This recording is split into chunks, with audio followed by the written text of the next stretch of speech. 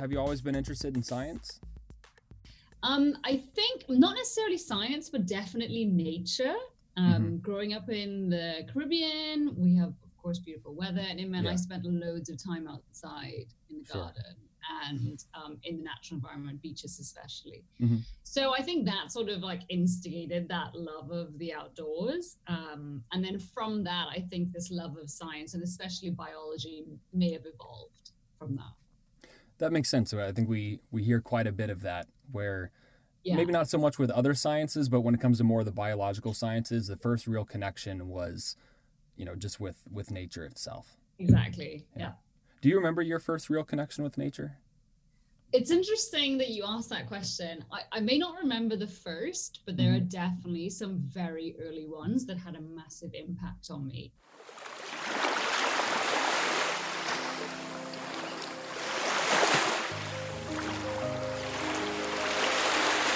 I think I was less than 4, I'm pretty sure, because my sister wasn't born. But there was the dead manta ray on the beach. And that memory has just like stayed with me. And then another one is, I remember my dad bringing a starfish for me as well. Oh, cool. Again, before I was 4, just to like look at. And I mean, it's really rare to have memories from before you're 4 years old. Isn't that like, I don't know, I don't think I have many of those, but most of them seem to be based around the ocean and nature. Yeah. Which probably makes me sound like some kind of weird hippie. No, I think, unless maybe I also sound like a weird hippie, but I think for me it's largely the same. And then I talked to my wife and she's like, I don't really remember anything from that age. Why do you remember so many things? Right? I'm like, but we went hiking, and like I have all these outdoors kind of associated stuff. Yeah. So, yeah. Is she a scientist? No, she's an English teacher. Interesting. Yeah. When did you find deep sea biology? Like, when did that become your thing? So I have this, again, a really early memory. I had this animal book growing up from an extremely young age, and it had loads of different animals in it. And it had this little like 2-pager. I'm not sure whether they were specifically, that was a 2-pager on the deep sea, but there was a couple pages that had like hatchet fish and anglerfish. Yeah. And I don't think I ever really like associated them with the deep sea. They were just another type of fish in my mind. And, despite the fact that I grew up in Trinidad and Tobago, where over 65% of our area as an island nation is deep ocean. And a lot of island states, it's way higher, like sometimes like over 95%, right? But yet still, I had zero connection with the deep sea, apart from, if I would go out on a boat, which happened often, I would wonder about what was down there, below, past where we could see. But that was kind of it. And it wasn't until I went to university in England. In my last year, I took a deep sea biology course. And that was when things sort of that whole side of science was awakened because I think for most people growing up, at least around the time when I did, which was 20 years ago, there really isn't that awareness of the deep ocean. I mean, why would there be? It's not an environment that most of us will ever interact with. Yeah. It's funny you mentioned anglerfish. My son lately, there's this new thing on Google where if you look up certain animals, it'll pull up an augmented reality 3D version of that animal that you can look at in your room. And he's been obsessed with. Oh my God! How have I not known this? It's only I'm like literally fighting the urge to Google this immediately. It's maybe like 24 or so different things, but anglerfish are one of them. And so you can like put it in the middle of your room and look at it through the camera on your phone, and then turn it around and interact with it a little bit. My son has just been obsessed, and so he's always talking about anglerfish now, and it's been a whole thing.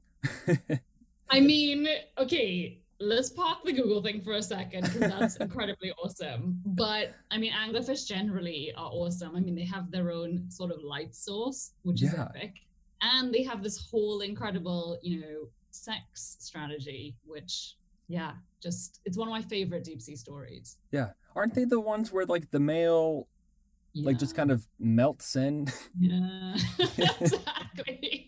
That's crazy. Exactly. He bites onto her, it triggers this weird enzyme reaction basically, and his lips fuse to her and all of his internal organs begin dissolving, their blood systems fuse, and that's how he spends the rest of his life, basically attached to her, providing her with sperm. I mean, you don't get much more charismatic than that, let's be honest. So the definition of clingy.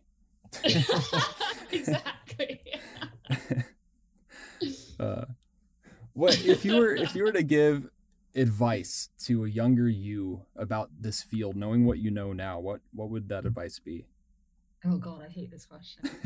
I mean, that it's not easy to start with. I think, I mean, the field is a bit of a hard one to describe, because there are so many different avenues within it, right? Like there's academic science, there's conservation science, and then there's related to policy, communication, and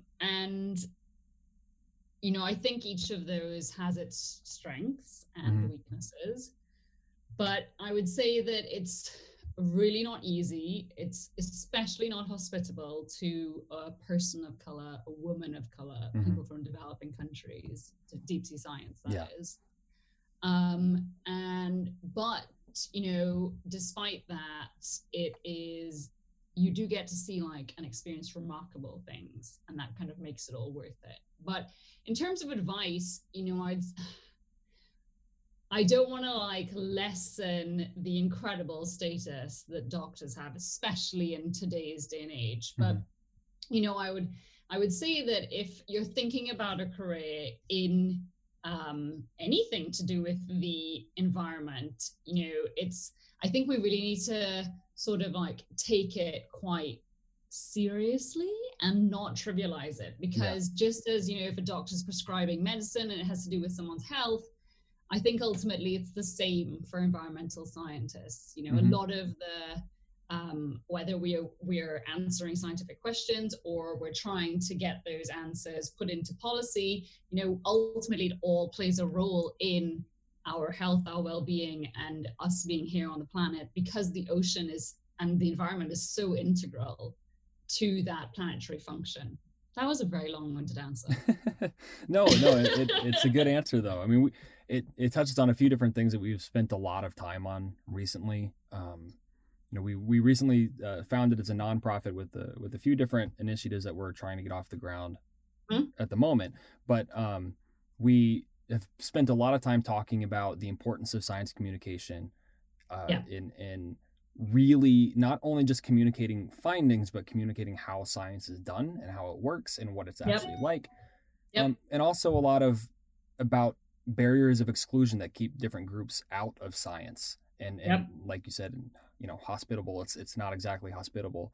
And so how do you alleviate some of those barriers, remove them entirely, get around them, so we've been spending a lot of time really diving into that in conversations with people. It's been really interesting. And I mean, not to trivialize any of the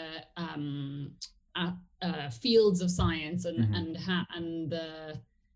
the issues related to each of those, because of course there will be issues that are overarching and stretch across all parts of science. But then I think each sort of niche of science has its niche issues as well. And with deep sea science, given how incredibly expensive it is, and that's because of the technology we need, it needs to be incredibly high tech, and the ships especially, it means that a lot of those issues are really amplified because there just hasn't been the access that's been needed, on top of those issues related to inclusivity and equity. So